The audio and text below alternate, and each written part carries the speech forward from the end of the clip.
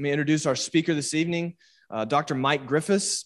He previously served at Denton Bible Church in Denton, Texas, and he is also with Serve International, a missions organization. He kind of grew up on the mission field, and he spent time in South America as well as in Papua in Southeast Asia. And so Mike has a lot of experience in missions, but he also has a lot of biblical wisdom. As I've gotten to know Mike, I really appreciated that about him, is that his experience is coupled with his knowledge of God's word, of the Bible. And so that's what he'll be seeking to bring us to this evening. What does the Bible say about missions? Not, what would marketing strategies tell us work to, get our message out to a lot of people, but what does the Bible say about the task of missions and how we're to go about it? And so I want to welcome Brother Mike this evening. Would you please give him a big round of applause? Thanks, man. Appreciate it. Thank you. Thank you. All right, it's good to be with you this evening. I'm coming from a missions event. Have anybody ever been to NWA for the Nations? Heard of that? It's an event they hold each year in Fayetteville, and I'm just coming from that. I talked to the group there about language learning, and so it's interesting because sometimes you tend to overlap in stories that you tell, and you forget which one you told where. So you have to bear with me, but it's good to have you guys all here. Thank you for attending, and it'll be a good opportunity for us to think about missions. I'll share more of my personal story because I did grow up in missions. My parents were in Venezuela when I was very small, and so I grew up on the field, and then my wife and I served there. And so let's start together thinking about what the Lord is doing in the world. Some memories in our lives stay very sharp and clear over time. I'll bet you have memories like that. I remember one specific event in Venezuela in which I went looking for my mom's grave. I grew up there and had been around that environment for already 6 years by the time that my mom died. In fact, I remember as kids, we would every 8 weeks climb aboard a small Cessna airplane like this one, a tail dragger, a Cessna 185. And we would fly away to a boarding school that was located in another indigenous station, but where there were teachers that were scheduled and ready to teach all of us kids. And this was a short takeoff and landing, what they call a STOL aircraft, because most of the airstrips that we flew in and out of were very short and very challenging, very tricky. Pilots had to be well trained. In fact, one time the airplane, this 185, landed on the grass airstrip that my dad had. My parents worked there in tribal church planting with the ethnic group called the Yanama. And the airplane, there's a problem that can happen with the 185 where the tail wheel comes down last and it'll float. And the tail wheel floated, and the pilot looped the tail wheel around and ground looped the airplane. So that's when the tail comes down and crashed it upside down. And so we took the airplane apart and we put it in these two dugout canoes. Sorry, I've got a change here in my slides. Something adjusted itself up here. There we go. So we put the airplane in these two dugout canoes, the wings in one canoe. Now this was true whitewater rafting. In fact, we told the pilots, we said it's a 1.5-day trip in really rugged water, and we may or may not be able to get the plane all the way back down. So if we don't make it down, you haven't lost anything more than what you had in the first place, which was a crashed plane in the interior. But I remember this particular day in August of 1984, we heard the airplane land on a grass airstrip there at the boarding school, and we were on our break, and my dad was not supposed to be there. We had just flown away to the school a week or so prior, and we heard the plane land, and we saw my dad come walking up the hill. And the only two people in the dorm there at the time were my sister and I, my older sister Candy, who was 12, and I'm 11 at the time. All the other kids were gone, and we didn't really understand why. And we saw my dad come up the hill, and we saw my 2- and 4-year-old brothers running along with him. And my sister Candy immediately started crying because she knew something wasn't right. My mom wasn't with my dad. My dad shouldn't be there. And he came up to talk with us and told us that my mom had died in that indigenous community on Saturday night of a mitral valve prolapse, a heart condition that hadn't been diagnosed well. And the problem was that in that day and age, it took him all the way until Monday morning to get in contact with the air crew, because our only contact was through shortwave radios. And so by the time he got in contact with the air crew, they came in. My mom's body was laying on the bed there for a day and a bit, covered with a sheet. He tried to keep my brothers out of the room. And he flew over to see us. He picked us up that Monday morning. We flew straight out to the small interior town of Puerto Ayacucho. And within several hours, I remember standing in the pouring rain in the Amazon basin with this running backhoe, smelling diesel fumes, as they finished digging a spot to put the coffin in the ground.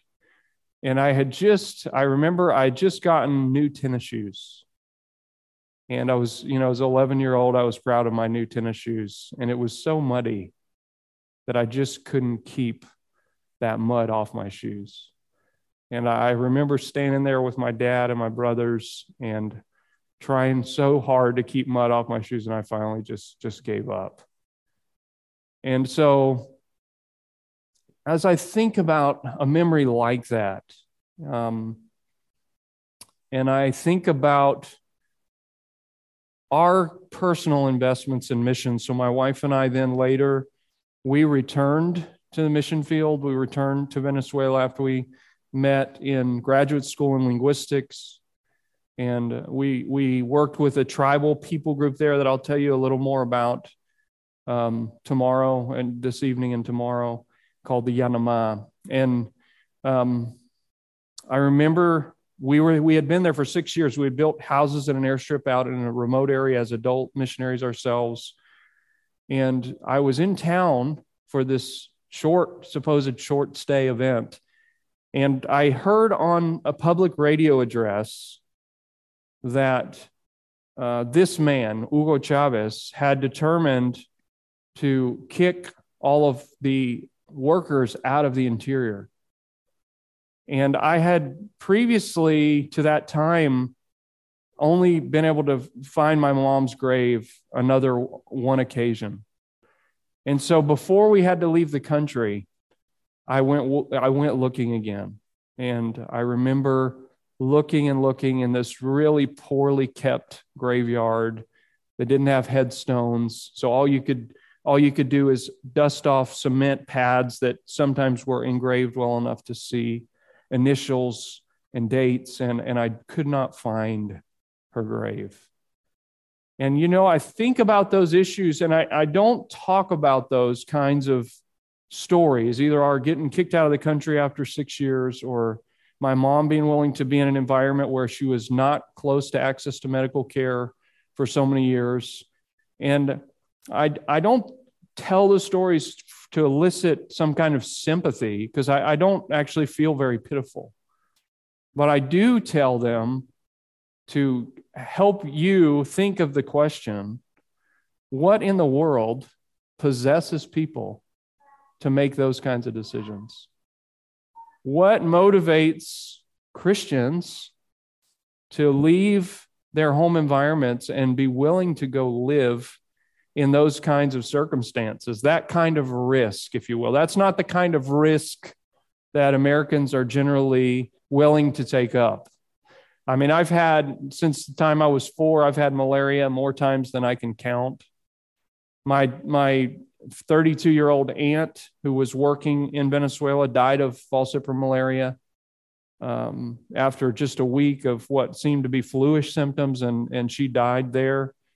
My daughter in Papua New Guinea, my 2-year-old daughter, was very, very sick, and we thought that she may die from malaria. And in fact, my daughter is named after my mom, so she has as her middle name my mom's name, Talia Pamela. And I just want to ask you not to make heroes out of cross-cultural workers, but to make us think, what possesses us to take on those kinds of challenges in the name of Christ? We all generally feel, and this is the conversation I want to have with you, especially in this first session, we all generally tend to feel that missions is just a kind of sentness in general. As if every Christian, you get the idea or you hear the verbiage. There's even an old Sunday school song, be a missionary every day, right? But I'm challenging us to think that there's a certain kind of priority and a certain kind of sentness that the Bible points toward and eventually explicates in the New Testament that makes it clear that there's a responsibility for a certain kind of sentness into the world. And whether you're a goer, like we were and are, or whether you're a person who stays and sends and supports, the fact is that we all have a responsibility in that sentness. And so I want to challenge you to think with me about that, because it isn't enough. I'll tell you right now, I grew up in these kinds of settings as a kid, and I'll show you some more pictures of that later, the second session, to keep you awake. As a kid, it was fun. I mean, we hunted and fished in the Amazon basin. There were no game wardens around, and the Yanomami people eat everything. Like, they'll eat every animal that moves in the jungle. And so we had lots of opportunities. As an adult, it's not so fun. And when you're there with your own family and you realize what some of the risks might be for that setting, you realize that it's not as fun as it could be, or you think it would be. And it's certainly, naive idealism doesn't sustain you. It won't sustain you. Something else has to sustain you. And so let's begin our journey. And it's not going to be a super long journey. I will try for 6 o'clock. If we go a little over that, we'll try to make our second hour a little shorter than an hour. But I want to give you this main idea, because I'd like to start in some of the Old Testament texts, and hopefully that all displays on the screen there for you. This idea, because the commissioning of God, the command of God for commissioning his people to go into the world, starts in the Old Testament. The Great Commission are passages that we'll talk about in our second hour this evening, but the commissioning of God starts when God tells Adam and Eve in Genesis to be fruitful and multiply and fill the earth. And so he mandates that his chosen people fill the earth with his own glory. That's a clearly stated command from early on. In fact, some would call that the cultural mandate, but in effect, we call that the commissioning of God, God's revealed presence to be made known throughout the world. And so he establishes his people as they go out into the world as come and see representatives of his glory. They're those who other people around them should look to as examples, as testimonies of the glory of God. And when we talk about the glory of God, that's a kind of word we use a lot, and we don't even know what it means, right? Like, what's the glory of God? Define that for me. I'd ask most people, and they would scratch their head. We're talking about God's revealed presence when we talk about his glory. We're talking about his desire to reveal his own character and his own activity in the world. And so we're the ones responsible for that. And then God points forward in the book of Genesis toward the coming of the Messiah, the Lord Jesus Christ, who will be the one who will ultimately fulfill all of these things and will be that go and tell individual or gospel message that the church eventually will take up. Okay, so we're going to move from a come and see to a go and tell. Now, I'm not going to spend a ton of time on all these passages, but you can track along with me as we go. That's a big snake. I'll show that to you in a minute. But let's first get to, if you want to turn over with me, and we're going to start at the end of the Bible, okay? We're going to start in Revelation chapter 21, and we're going to flip back to Genesis chapter 1 in just a minute. But we're going to be in Revelation chapter 21 because I want you to see the end of the story as we think about the first commissioning of Adam and Eve. What did God intend to be the outcome of telling Adam and Eve to be fruitful and multiply and fill the earth with his glory? What was his intention? Well, we see the completion of that intention in Revelation chapter 21 in verses 1 to 5. And there's a critical idea here that I want you to grasp. Now, I know some in the congregation in the room are young, so I'm going to try to keep my concepts down to a manageable level here. But there's a sense in which the garden image of Genesis chapter 1, so the Eden, the word in Hebrew that means delight, that Eden was a representation of the realm of God's glory. And you just imagine with me, if people had in sinlessness, in other words, if Adam and Eve had not sinned and the human race had perpetuated the glory of God into the world, then the garden, in effect, would have expanded to cover the whole earth. In other words, God didn't say, Adam and Eve, you two stay in the garden and do nothing else. God said to them, you be fruitful and multiply and fill the earth. That's what he said to them. So God's glory, God intended his glory to fill the whole of the earth from the very beginning. And we see the way that is reframed here in Revelation chapter 21, when God says through John in Revelation 21, 1 to 5, he says, I saw a new heaven and a new earth, for the first heaven and the first earth had passed away, and the sea was no more. And I saw the holy city, New Jerusalem, coming down out of heaven from God, prepared as a bride, adorned for her husband. And I heard a loud voice from the throne saying, behold, the dwelling place of God is with man. He will dwell with them, and they will be his people. And God himself will be with them as their God. He will wipe away every tear from their eyes, and death shall be no more, neither shall there be mourning, nor crying, nor pain anymore, for the former things have passed away. Now, one commentator asked the question about this passage, why is it that the language in the passage sounds both like a restored garden?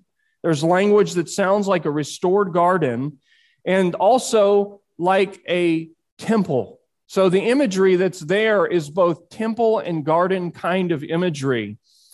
Why does John see a new heaven and a new earth that sounds a lot like a city, a garden-like city in the shape of a temple? And I think the answer there is because in the beginning, God desired for the whole earth to be the representation of his dwelling place.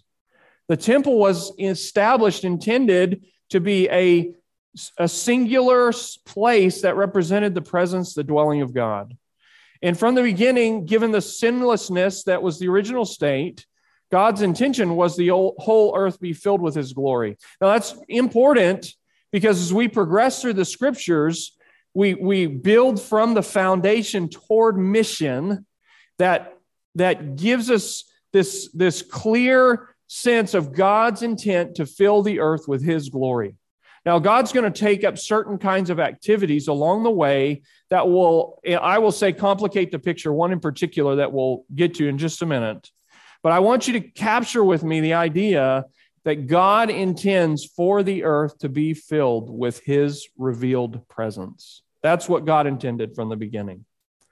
So as we jump back then to Genesis chapter 1, verses 26 to 28, and we read this mandate to Adam and Eve that I've been talking about, we see the direction of God's intent there. Genesis chapter 1, verses 26 and 28. You can read that with me. Genesis chapter 1, verses 26 to 28. They say this, then God said, let us make man in our image, after our likeness, and let them have dominion over the fish of the sea, and over the birds of the heavens, and over the livestock, and over all the earth, and over every creeping thing that creeps on the earth. So God created man in his own image. In the image of God, he created him. Male and female, he created them, and God blessed them. And God said to them, be fruitful and multiply and fill the earth and subdue it and have dominion over the fish of the sea and over the birds of the heavens and over every living thing that moves on the earth. You see it, right? You see God's intent for human beings to be fruitful, to multiply, to fill the earth, to subdue it. Now, God, there were some significant issues here, or significant ways in which God was relating to his people, his created people, Adam and Eve, that were prerequisites or requirements for them to do the kind of work that he wanted them to do in the earth. So when God sends them to fill the earth with his glory, he sends them on the condition that they live as his image and likeness. He sends them on the condition that they serve as his representative sons and daughters. They're obedient to his covenant with them. He sends them as those who would then, on the basis of their right relationship with God, that they would be ruling, if you will, over creation as servant kings and queens that would be living on the basis of covenant relationship, loyal love to God because of his loyal love to them. They would be serving to oversee God's created order as those who would fill the earth rightly with his presence in sinlessness. And so I don't want us to have the false impression that in the beginning, there are two areas where we often have false impressions about the garden.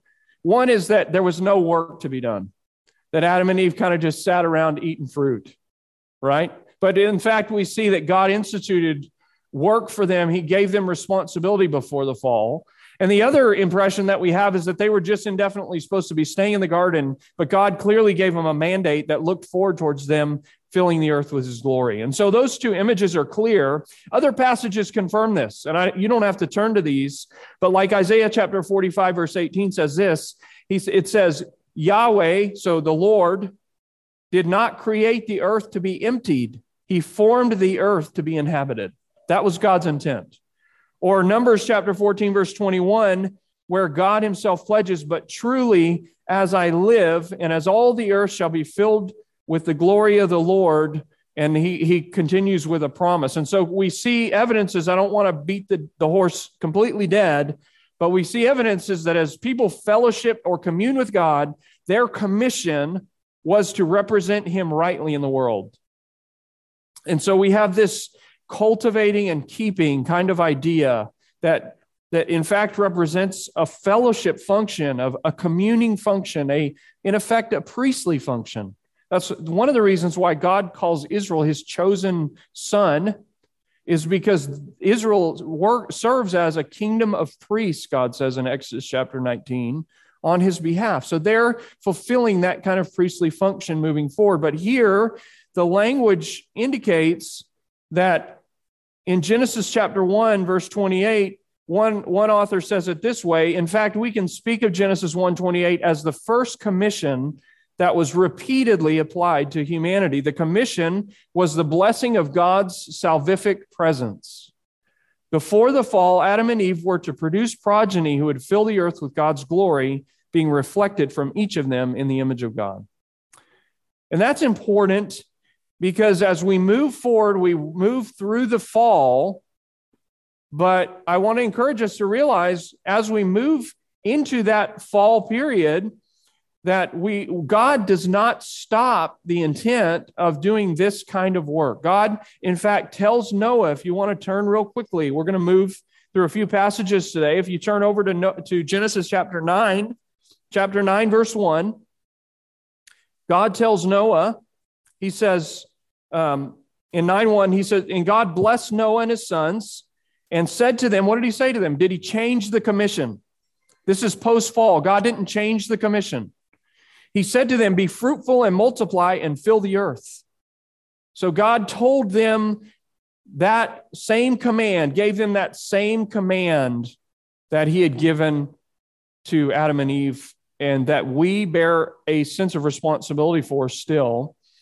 Now, we have this interlude problem, right? We have this interlude problem in Genesis chapter 3.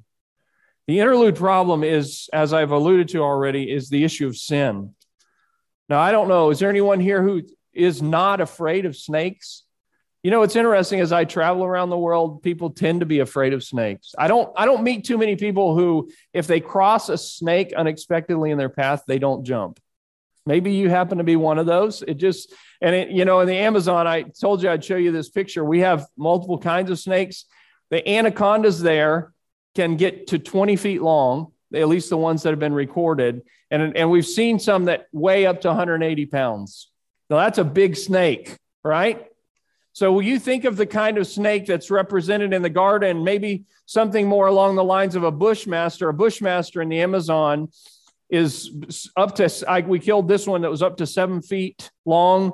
They have fangs. You can see the fangs over the edge of this machete there on the front edge, that if you get bitten by a bushmaster, the mortality rate is somewhere around 80%. So 80% of the people who are struck die from these snakes, right? So it's interesting that the issue of snakes in the world does take this tone of people being afraid of snakes. And we think of the same issue in the garden scene there. When God, we read the account in Genesis chapter 3 of this strange creation, and we could talk for a while about that, and we won't, that came to Eve and tempted her. And we know that Eve and Adam as the one who was responsible to tell truth, to teach truth, that they fell into sin, that they ate from the fruit. And we have here in this interlude, I think it's important to realize that in the midst of us talking about God's glory to the ends of the earth and God's intent for that to happen, that we see this first gospel here. You may be familiar with this, but let's read it together in Genesis chapter 3, verses 14 and 15. This first gospel message that's here in Genesis 3, 14, 15. This is God speaking the curse on the serpent after the fall.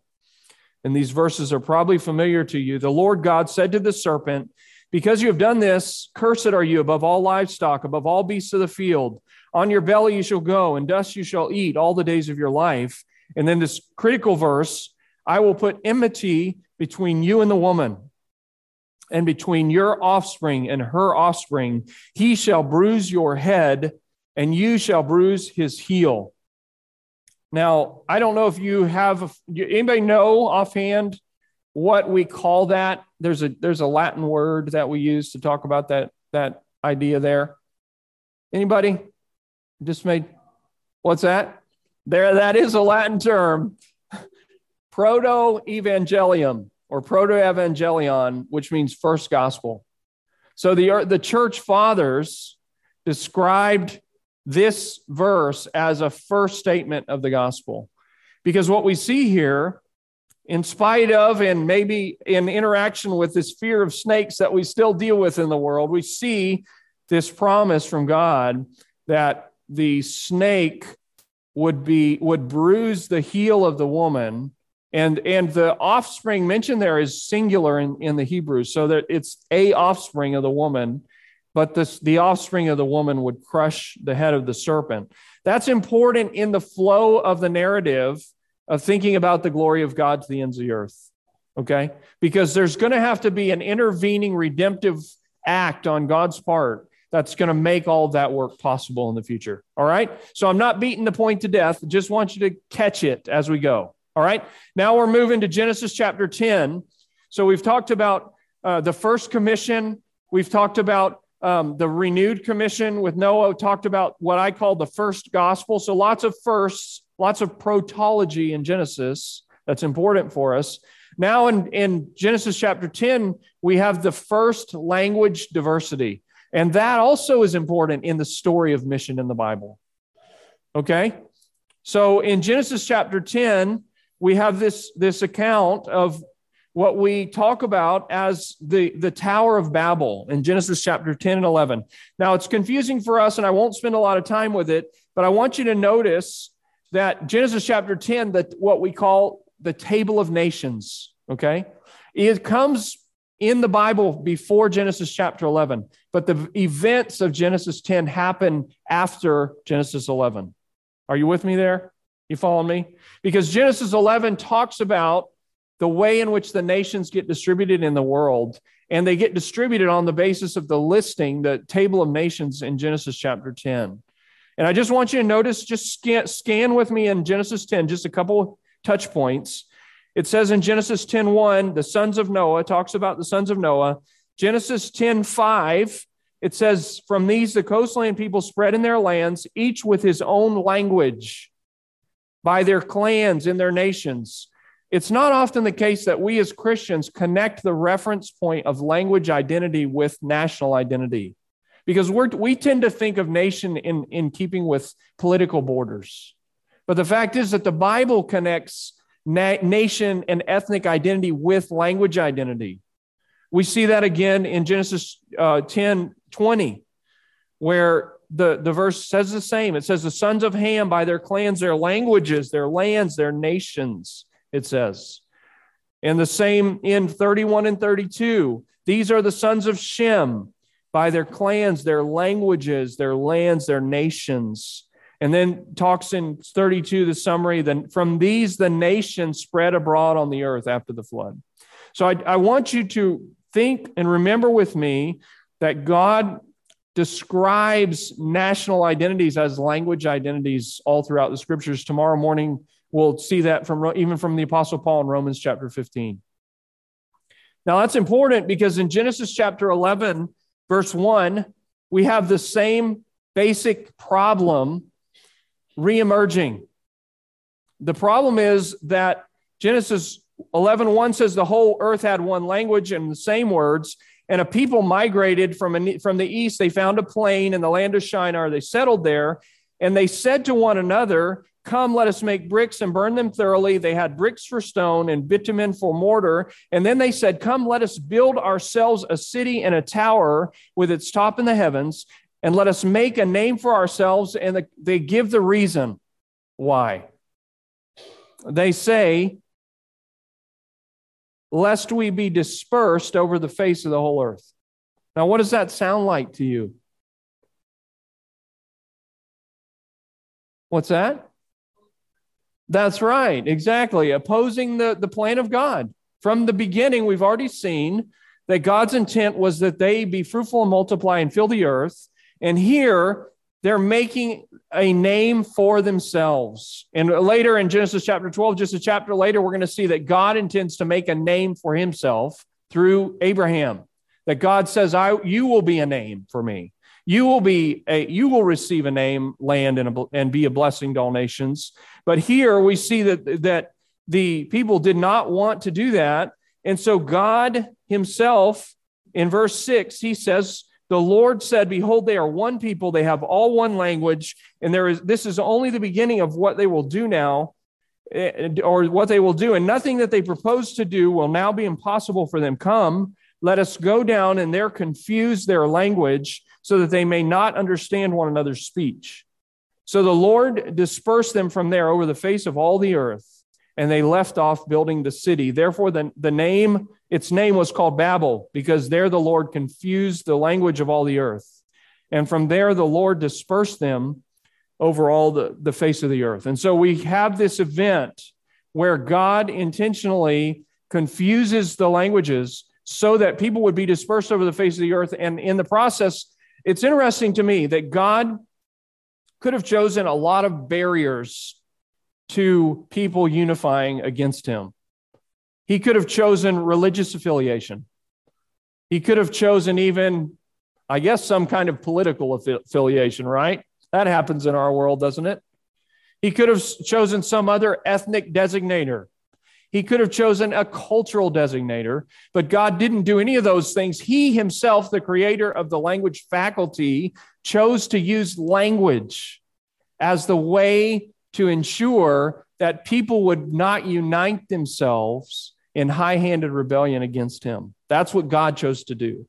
Now, I find that to be very interesting and important in what I think of as the story of missions. And as we have that Genesis chapter 10, then we see all those evidences of the languages spreading throughout the world, and the name Babel, that means confusion, and the fact that God created that situation in the way that he wanted to, and he uses language as a massive barrier to understanding truth. Now, listen, I have lived around the world. I'm going to share that a little more with you. I've had the privilege of interacting significantly with 6 languages. I grew up in an environment where I was speaking English and 2 others regularly. And then in Papua New Guinea, we interacted with 2 more when I was in high school, a 6th of them. And I'm just telling you that in my experience, there is no more significant barrier to understanding the truth than language. I have found no more significant barrier. And it's not an accident that is the case in our experience, because God created that dilemma.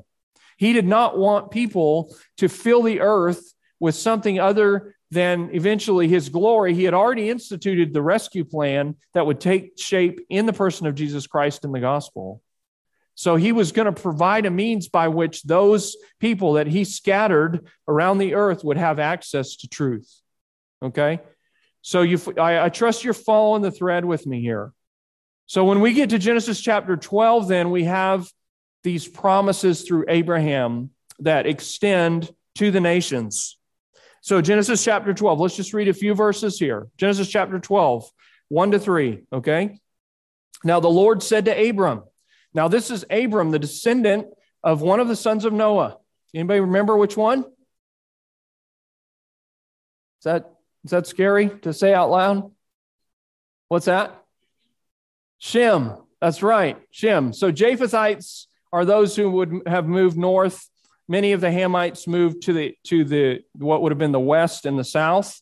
But the Shemites, the Semites, Semitic languages. In fact, if you look at language trees in the world, it's interesting because there are Semitic languages, there are Hamitic languages, and there are Indo-European languages, because we don't say the word Japhethitic.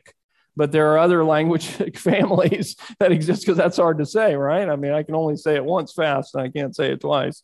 So in this instance, we have a descendant of Shem who God specifically calls out, because now God is going to call out an individual who will eventually form the foundation of a specific nation that is going to be the exemplar nation who relates to God, the Israelites, eventually. And he says to Abraham, go from your country, your kindred, your father's house to the land that I will show you, and I will make you a great nation. And I will bless you and make your name great so that you will be a blessing. I will bless those who bless you, and him who dishonors you I will curse. And in you all the families of the earth shall be blessed.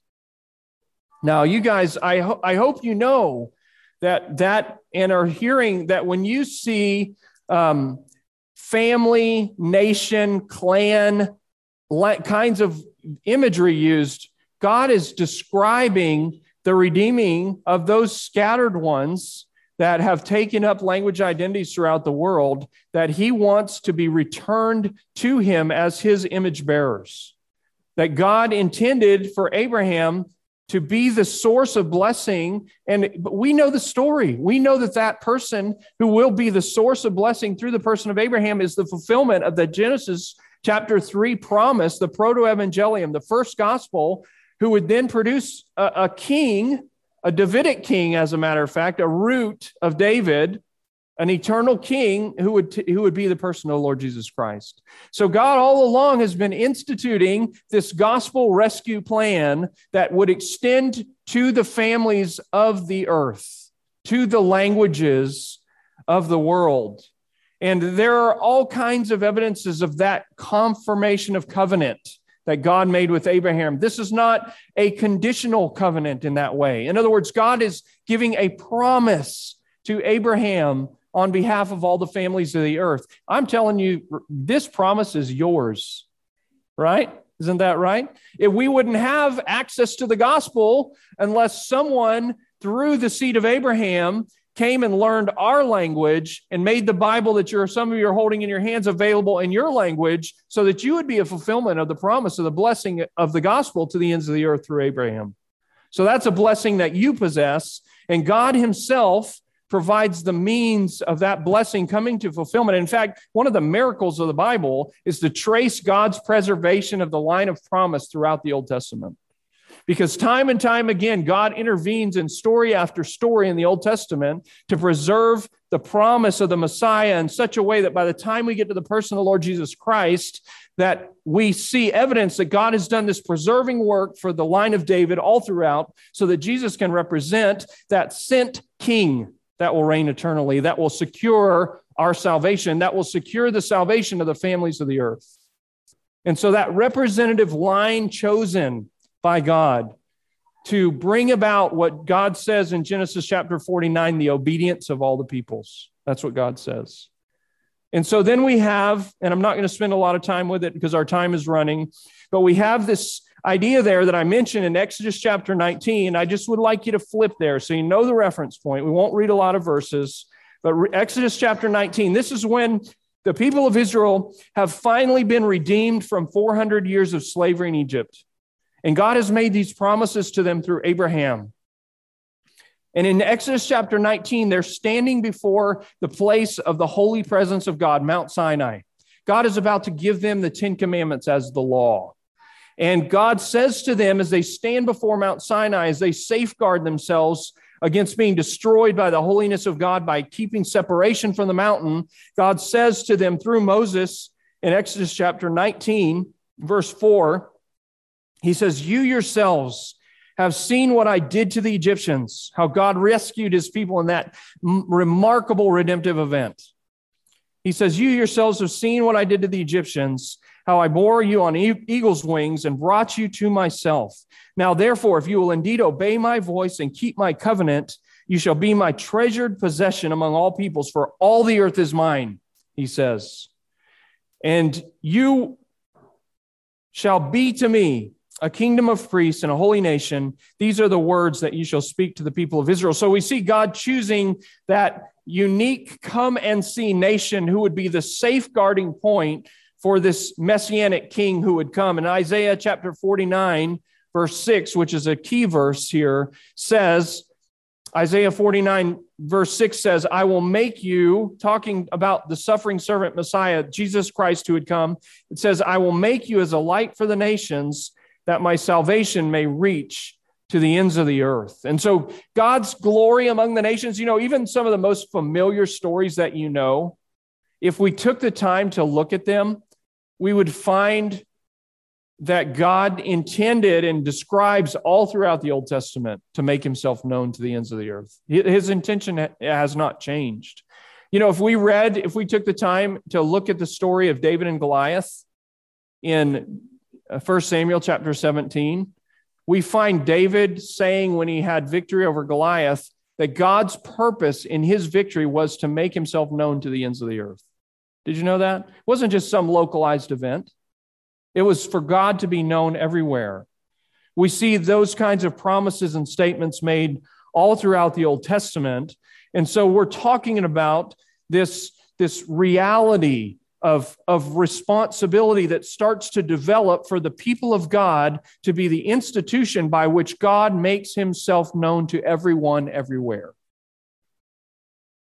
So as we think about that, and we think about, I hope you're thinking a little bit now with me. I know some of you have not ever experienced significant language barriers as markers of identity for people groups.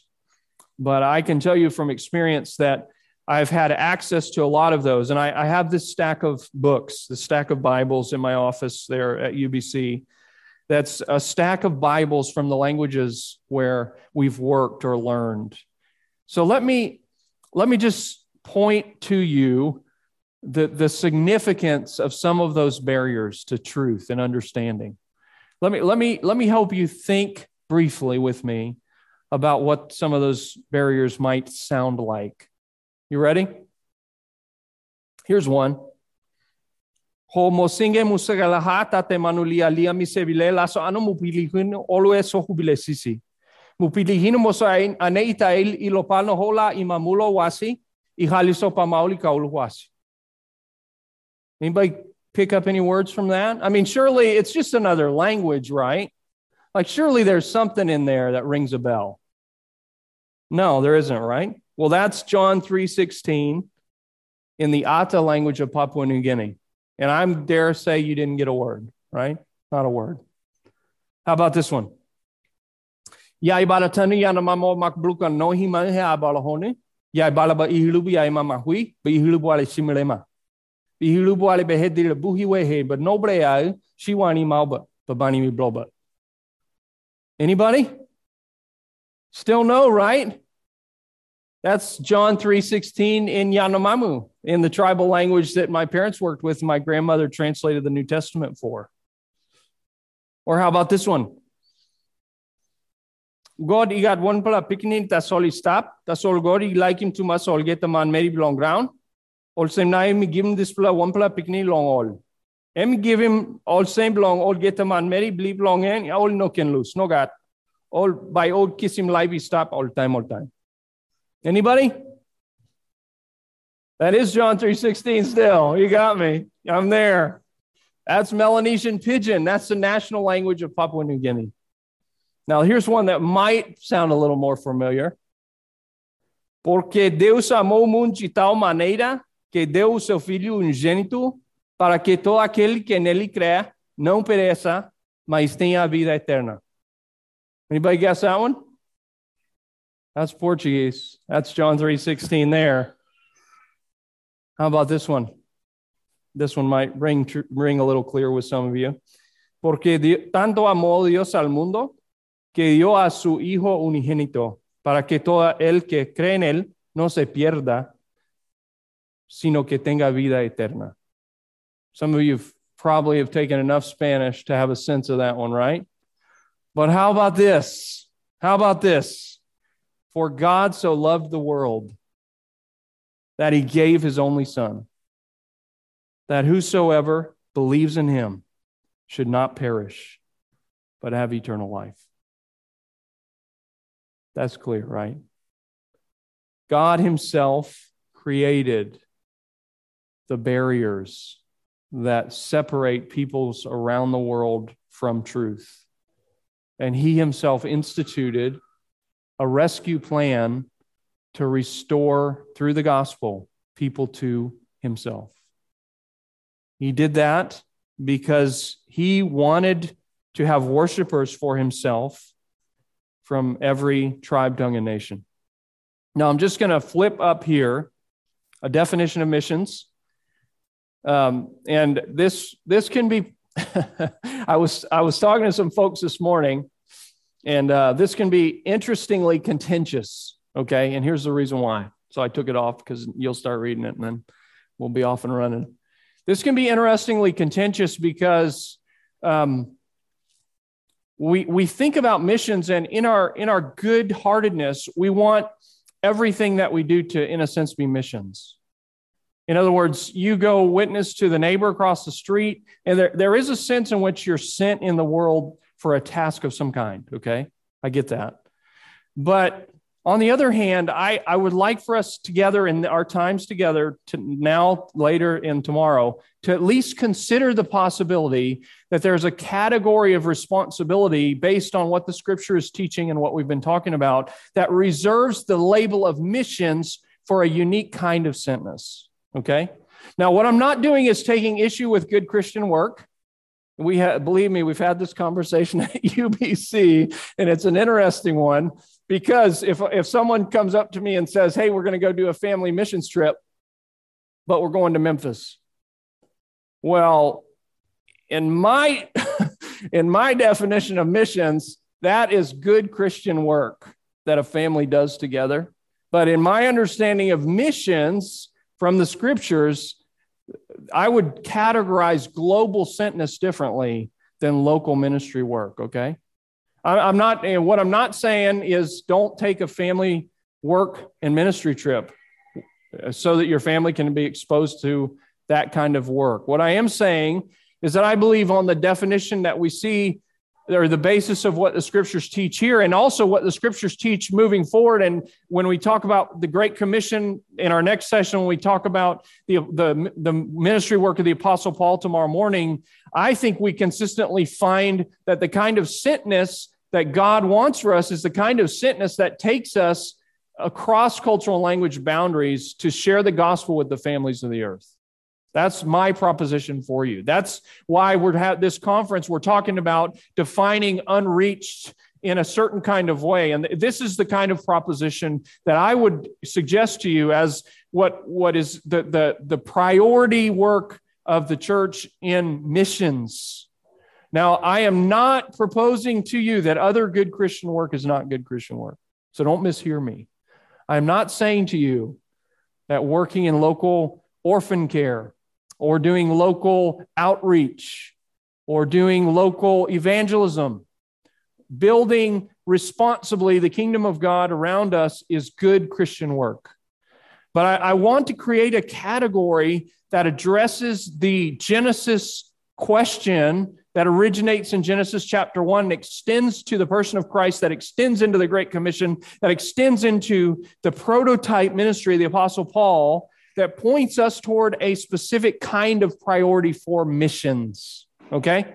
So just bear with me. I know this ruffles some of your traditional sensibilities. I mean, we do have entities that call themselves mission entities that don't do global work.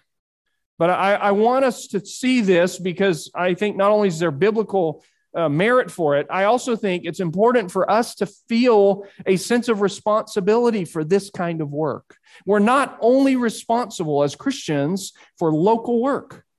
In some way, we all take up a responsibility inherent in the command to Abraham and throughout the Old Testament, in the person of Christ, in the Great Commission, in the ministry of the Apostle Paul, that points us responsibly toward the unreached.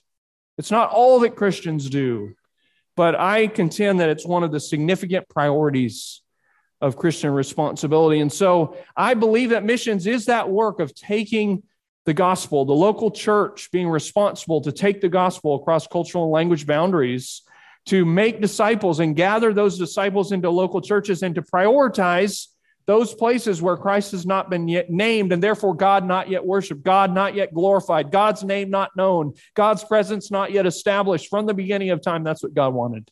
He created the barriers to that, and He created the solutions. Okay, so that's where we're headed. Anybody know, and we'll stop, take a break now. Anybody know how many languages there are in the world? Unique languages. Any guesses at that? When my grandparents started surveying unreached languages, they thought there were about 500. They found out there are more. I'll just tell you, there are 7,000, right now, 7,151 known living languages. Okay, 7,151. English is one, as you can imagine, a big one. There are still 3,000 of those languages that have no significant gospel witness. Many of those 3,000 don't have any portion of the scriptures available to them in their own language. Now, I'm just challenging you to think with me, and you can say, well, it's convenient for you to say. I mean, you spent a lot of time doing this kind of thing. Sure, that's right. But I've also had the privilege of seeing those barriers up close and realizing the significance of the need to communicate truth across those kinds of barriers and feeling a responsibility based on what we've been talking about already tonight, that we prioritize the gospel going to places where God's glory is not yet present because people speak languages and live in cultural environments where God is not yet named. So I contend with you as an implication, and I really mean it, we're going to stop, that since God desires that His image bearers fill the whole earth with worship of Him alone, mission seeks to fill the whole earth with the worship of God. And since God created languages as a point of wise division, in His wisdom, He created that division point that He will overcome through the gospel as He unifies humanity in worship of Him, that mission seeks to cross cultural and linguistic boundaries with gospel work. Okay? So that's the frame of reference where we're starting our time tonight. And in our second session, we're going to move all the way. We just covered the whole Old Testament. Congratulations, right? Now, I did my best to give an overview of some of the key issues. And now in the second segment, we're going to talk about some of the Great Commission mandates. Can we think of the Great Commission? If I ask you that, and I will after a bit here, what the Great Commission is, you probably have something specific in mind. So we'll talk about that and see how that connects to all of this discussion about what missions is, how we define it. Okay? So let's pray together, and then we'll share some fellowship time. All right. I'm glad. Hey, it looks like everybody's still with me. So that's good. I know it's Saturday night and some of you watch college football games. Who knows? So here we go. Let's pray. Father, we're thankful for your grace for us. I trust that we do take your purposes seriously. I trust that we marvel in your desire to see your glory at the ends of the earth, that all nations everywhere would have opportunity to be in the temple, if you will, the already but not yet temple where your presence resides, where we one day will dwell together as a multitude of identities together, worshiping you before the throne, as Revelation talks about in other places. So we pray that we can begin to take seriously or continue to take seriously the opportunities you give us to be goers, to be senders, to be those who commit ourselves to this kind of work. And we pray in Jesus' name for the grace for that. Amen.